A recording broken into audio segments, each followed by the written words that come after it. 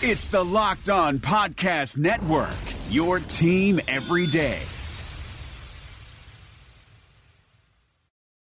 Napa know-how.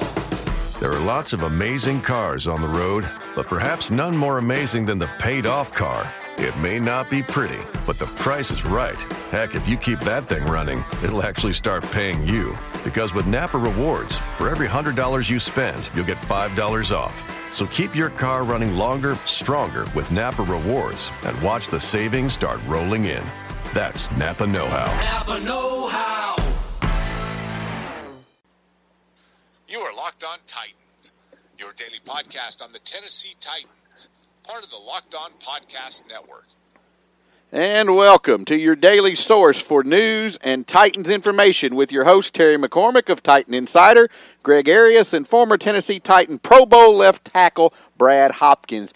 And gentlemen, welcome in as always on a Monday morning. It is a good Monday morning, Brad and Terry, anytime that we can talk about a Titans win over the weekend, which is certainly what happened on Sunday in come-from-behind fashion up in Detroit. Yeah, a couple really more caveats. Go ahead, Terry, sorry. Really was it. You are Locked On Titans, your daily podcast on the Tennessee Titans, part of the Locked On Podcast Network. And welcome to your daily source for all Titans news with your host, Terry McCormick of Titan Insider, Greg Arias, and former Tennessee Titans Pro Bowl left tackle Brad Hopkins. And gentlemen, welcome to a Monday edition, Brad and Terry. It is a good day anytime that we can start the week talking about a win, and that's exactly what we got on Sunday when the Titans went to Detroit and came out with a come-from-behind win, 16-15, the final score, Terry. Yeah, it really was interesting to watch this game because the Titans were floundering for three quarters, just kind of hanging around. You know, the Lions really couldn't put them away, in part because of all the penalties that they had. But finally, when they left the door open just a little bit, Marcus Mariota directed 2 touchdown drives in the fourth quarter, and the Titans came away winners.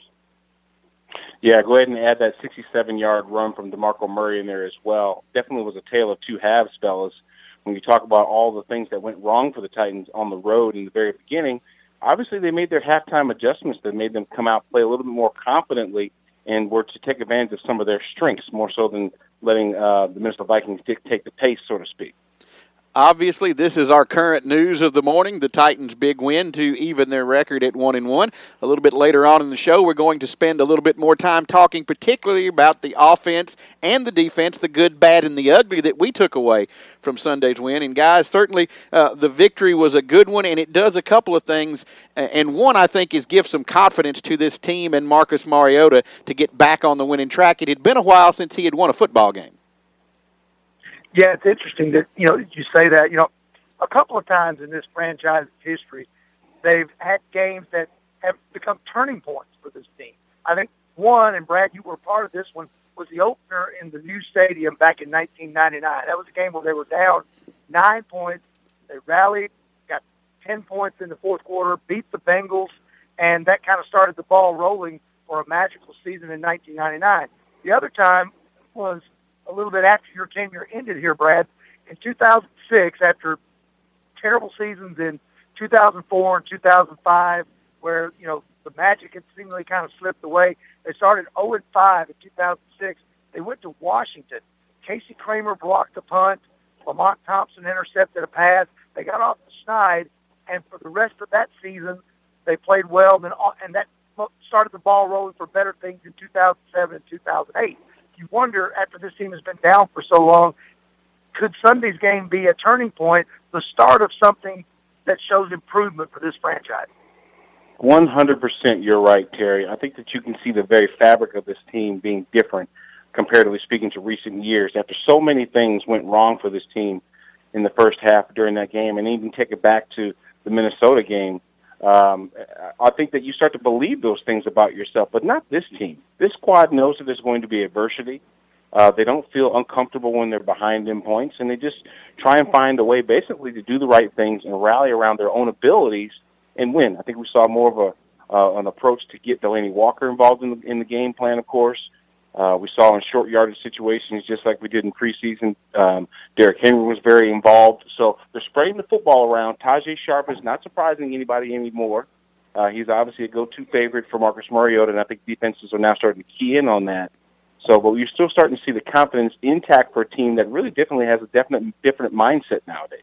Some of the numbers offensively that stood out yesterday. Marcus Mariota, of course, 25 of 33 for the game, 238 yards, 2 touchdowns, 1 interception. But, guys, it was that late third quarter and fourth quarter where Marcus really took over the game, and including that last touchdown drive where he was 9 of 9, including the fourth down pass to Andre Johnson. And if you go back, and I know you guys watched it, and look at that video, you can't throw a better pass than Marcus put into the double coverage to Andre Johnson there to drop that in for the touchdown. Really was a nice-looking pass, especially once you saw it on the replay. You saw it from a different camera angle, and you saw how he just threaded the needle. And Andre Johnson, the veteran, having the presence of mind to concentrate, look the ball all the way in between the two defenders, grab it, and make a clean catch for the game-winning score. Really was an impressive play. Yeah, we can also talk defensively about the youngsters contributing. We saw Parrish Cox ultimately with a game-winning pick. We saw Kevin Dodd get his first sack on his relatively young career. We saw the Titans basically get into the Detroit Lions backfield 4 times to bring down Matt Stafford, which is a definite improvement and shows that there's at least a little more balance than what we saw in the preseason. And the thing I think, guys, about the offense was that after struggling, and granted the penalties, obviously 17 against Detroit, 12 against the Titans, it was a very ugly game. But that's kind of what the Titans want with this offense, this exotic smash mouth, is to be there in the fourth quarter and be able to win games late, though I don't think they want to necessarily have to come from 14 points down, because I don't know that this offense is made to do that. But this is the kind of style of game that I think this team wants to play, and we're going to see this season. They just want to try to get a lead a little earlier and hang on to it down the stretch. Yeah, I think you're right there. If there's one concern that I have about this team, actually there are a couple of concerns I have on the offensive side of the ball. One of those is the fact that they still really don't have a speed receiver to take the top off of and loosen the defense so that they can open things up in the middle of the field and for the run game. The other thing is, I still think that when he's not in the shotgun, when he's under center and doing his 5- and 7-step drops, the pass protection is still a little bit lacking at times, and they are still allowing Mariota to be hit and to be sacked too often, Brad. Yeah, you're right about that, definitely. The offensive line, they're relatively young, and they still have some growing to do, but they're more built for run blocking, in my opinion. You know, they're not necessarily fleet of foot to be able to handle some of the best pass rushers that obviously the NFC has to offer, but we did get lucky with not having a couple of Detroit's, more pivotal defensive players not on the field for them on Sunday. As a matter of fact, a couple of them left early in that ball game. But I think that when you're talking about some of the situations that the Titans had to deal with up there in Detroit, they always had to deal with the long field. So I'm not going to say special teams is an issue, Terry Gregg, but field position definitely was one of them on Sunday. They always seem to start inside their own 10-yard line, having to go 90 yards or so to get a score. So if they can get better field position, meaning better return yardage, maybe even better just coverages, and that way you can give the other team those same kind of issues, it'll be better for the Titans to cash in on scores when they don't have as far to go.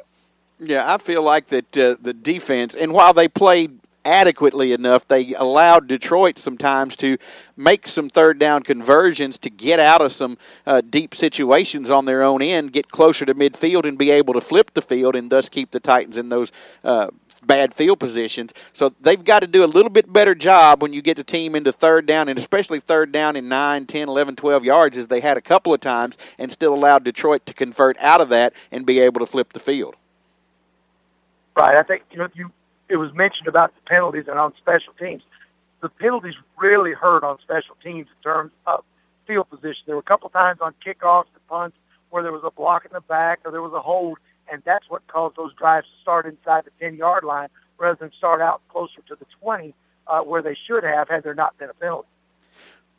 Brad, I want to ask you a question as a former offensive lineman, because Mike Mularkey took the heat for this yesterday in the post-game press conference, saying that the safety there when it was made it 2-0, the first score of the game for Detroit, was on him because he changed the call that Terry Robisky had sent down. He didn't like it, so he made the change, and in somewhere in that change there was a confusion. But when you look at the replay on the offensive line, it looked like the right side of the line, Jack Conklin and Chance Warmack, were going backwards as if they were thinking it was some type of pass play and trying to pass block. And then, of course, Warmack gets blown back into the end zone 4 or 5 yards deep. Conklin, trying to kick his guy out, ultimately kicks him right into the back for the safety there. Yeah, as a matter of fact, I think that is a true testament of who Mike Mularkey is as a coach. He's deflecting blame from his players. He's putting it all on himself. When me as a former player looking at that play itself, it had nothing to do with him overriding what Terry Robisky called. I think that when you look at running a draw in that situation, it definitely will catch the defense with their pants down because no one would expect it. But when you're looking at the point of attack, looking at Jack Conklin setting up for what normally would be a pass in this situation, he didn't give off. He gave off way too much ground, basically. He stepped in the bucket, so to speak, right into the hole where DeMarco Murray was supposed to be running. He was supposed to pass the defensive end upfield. He basically got pushed back into the hole itself, got two-gapped essentially, and that's what caused the play to get blown up. So it was pure execution by the youngster that got them that safety, but I also like the way that Mike Mularkey was deflecting the blame and taking it upon himself for actually putting them in that situation. I have no problem with the play call because it was definitely out-of-the-box thinking, something that would have caught them off guard, so to speak, but unfortunately they didn't execute the play the way that they practiced it, and that's what caused the 2 points. Brad, how much do you attribute that to Conklin just being a rookie and it being something to learn from? 100%, because that's exactly what defensive linemen are taught to do in that situation, press, to be two gaps. Your body in one gap, their body in the other. And it's exactly what happened when they weren't. And we saw that a lot in the first quarter, or the first half, basically. The offensive line kind of getting pushed around. You know, they weren't as physical as we've seen them in the preseason or even against the Vikings.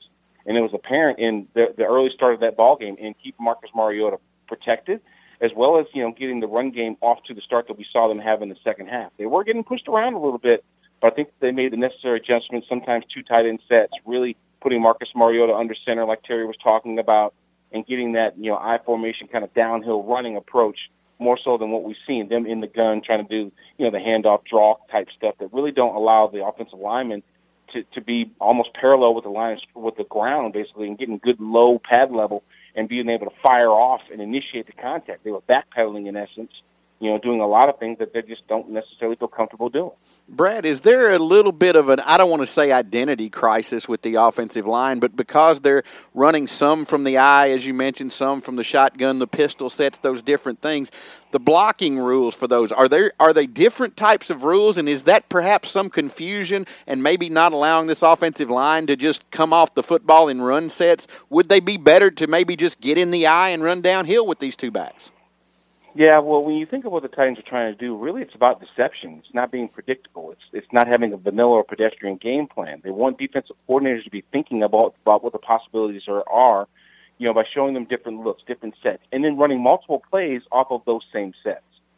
So it is a mentality. It is different, though, when you say, hey, look, I'm going to line this rascal up. We've got 6 guys on the line of scrimmage to block for us right here, and we're just going to run it down your throat. I mean, that's just not the approach that the Titans have taken, even though they have that in their bag of tricks. They want you to think that they're more diverse than that. But they also have to have the downfield threats to be able to open up the entire balance of the offense. When Doyle Greenbecker, a big receiver, Justin Hunter, a big receiver, when those guys were at X and you had to respect them because their ability possibly to get past the secondary, you didn't have near as many bodies in the box. Nowadays, when they don't have that deep threat and you basically got to watch the seams and the crossing route stuff, you can litter that whole box with a bunch of different people, which kind of obviously affects the pass game, but definitely affects the run game. So they'll get it straight as what they're most comfortable in doing. I just think that it really comes with consistently being able to stick with one thing. Let's move along to the defensive side of things, guys, and talk a little bit about what we saw and took away from the defensive effort. Obviously, Matthew Stafford had a pretty good day throwing the football. Penalties, obviously, were huge, especially that one particular series where Detroit drove from their own 1-yard line all the way to the Titans' one, had 2 touchdowns called back, one on an offensive pass interference, the other on a hold. They wind up only getting a field goal out of that. That was a huge moment in the game. But I thought the defense, while they battled hard. They just could not, as I said a little bit earlier, make a play to get off the field when they needed to and stop that drive. Now, they did get some stops at times, but at other times, obviously, they weren't able to. And, again, I think that affected field position. I think the pass rush was really lacking in the first half. They didn't get their first sack of the season until the final play of the first half when Kevin Dodd got to Matthew Stafford. But in the second half, they were able to get 3 sacks, and they played much better.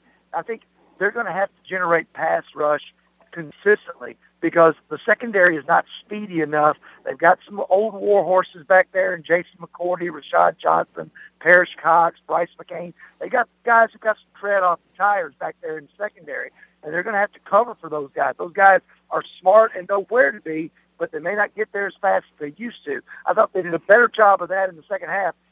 3 guys that stood out to me on defense, 1 on each level. I like the way Carl Klug played on the defensive line. Not only had a sack, but also had a nice tackle for a loss. And then at the linebacker position, obviously Brian Arakpo with 2 sacks in the second half. And then finally in the secondary, Damian Stafford was laying the wood when he got an opportunity to get in there at safety. Yeah, I think that basically Matt Stafford and company pointed out a couple of areas in the secondary to kind of really see if they could make some plays. Obviously, Cersei was picked on a little bit. Parrish was picked on just a little bit. But I thought for the most part, in the absence of Derek Morgan, we saw them improve the pass rush in the latter 30 minutes of the ball game. Brian Arakpo was definitely an impactful player. The stars were starting to step up and contribute defensively for that team. Jarrell Casey, obviously getting hits on the quarterback. Those are the things that make Matt Stafford and company uncomfortable and that they have to basically deal with. Now, this is a very formidable defense. If they can get that other part of the team as far as controlling the clock, moving the sticks, staying out of 3rd and long, converting 3rd downs, this could be a team that not only AFC is going to be worried about, but the entire league as well. Now, Brad, I've got to throw this to you and ask you this question, obviously having been there. How much, if any, did the way the officials were calling the game yesterday, and obviously a combined 29 penalty flags, short of the NFL record of 37, but still 29 flags, how does that affect players when you know that they're calling this so close and how you go about it? In particular, I know you didn't play there, but in the secondary, we saw Parrish Cox flagged a couple of times and then having to overcome that and try to come back and make a play. Culminates in more mistakes, Terry, because in the back of your mind, you're starting to think, man, are my hands in the right place? Am I holding on to this guy too long? Did I hit him up too high? Did I leave my feet? You're doing all of these things other than reacting to what you see, because now there's another element to the game that can actually affect you, which is you getting some laundry thrown at your feet. No one wants to see 15-yard penalties that negate drives. No one wants to see, you get penalties that called on you that give the other team momentum, and that's what's happening when you have 29 penalties. At least the one thing that we can say, Terry and Greg, is that they were consistent. 12 for the Titans, 17 for the Lions, 29 flags in all. There wasn't one side getting it more than the other. At least that's fair. Yeah, I would agree with that, Brad. And I think to add to that, I think it makes you gun shy, especially back there in the secondary, because if you get called for a penalty, then maybe you're not as draped on the receiver as you would be the last time, because and that little extra cushion that you give might be the difference in a completion and an incompletion. Exactly. Certainly give credit to Parrish Cox because he kept his head in the ball game and obviously made the play that ultimately sealed the game, the interception there on that last drive when Detroit had an opportunity to get down and get a field goal. So he might have let it affect him a little bit through the course of the game, but bounced back, and that's certainly a trait of a veteran, and that's certainly something that I think the younger guys on this team, and there are a lot of those, can learn from he and some of the other veterans that kept playing along on Sunday and how they finished that ball game. Oh, I would agree with that. I'll say this real quick, Terry, before I hand it to you. I think that Parrish Cox was almost a microcosm of the way the Titans played throughout the entire afternoon. Was kind of picked on early, had some issues, but then comes up big in the end to make a play to cement the game for the Titans.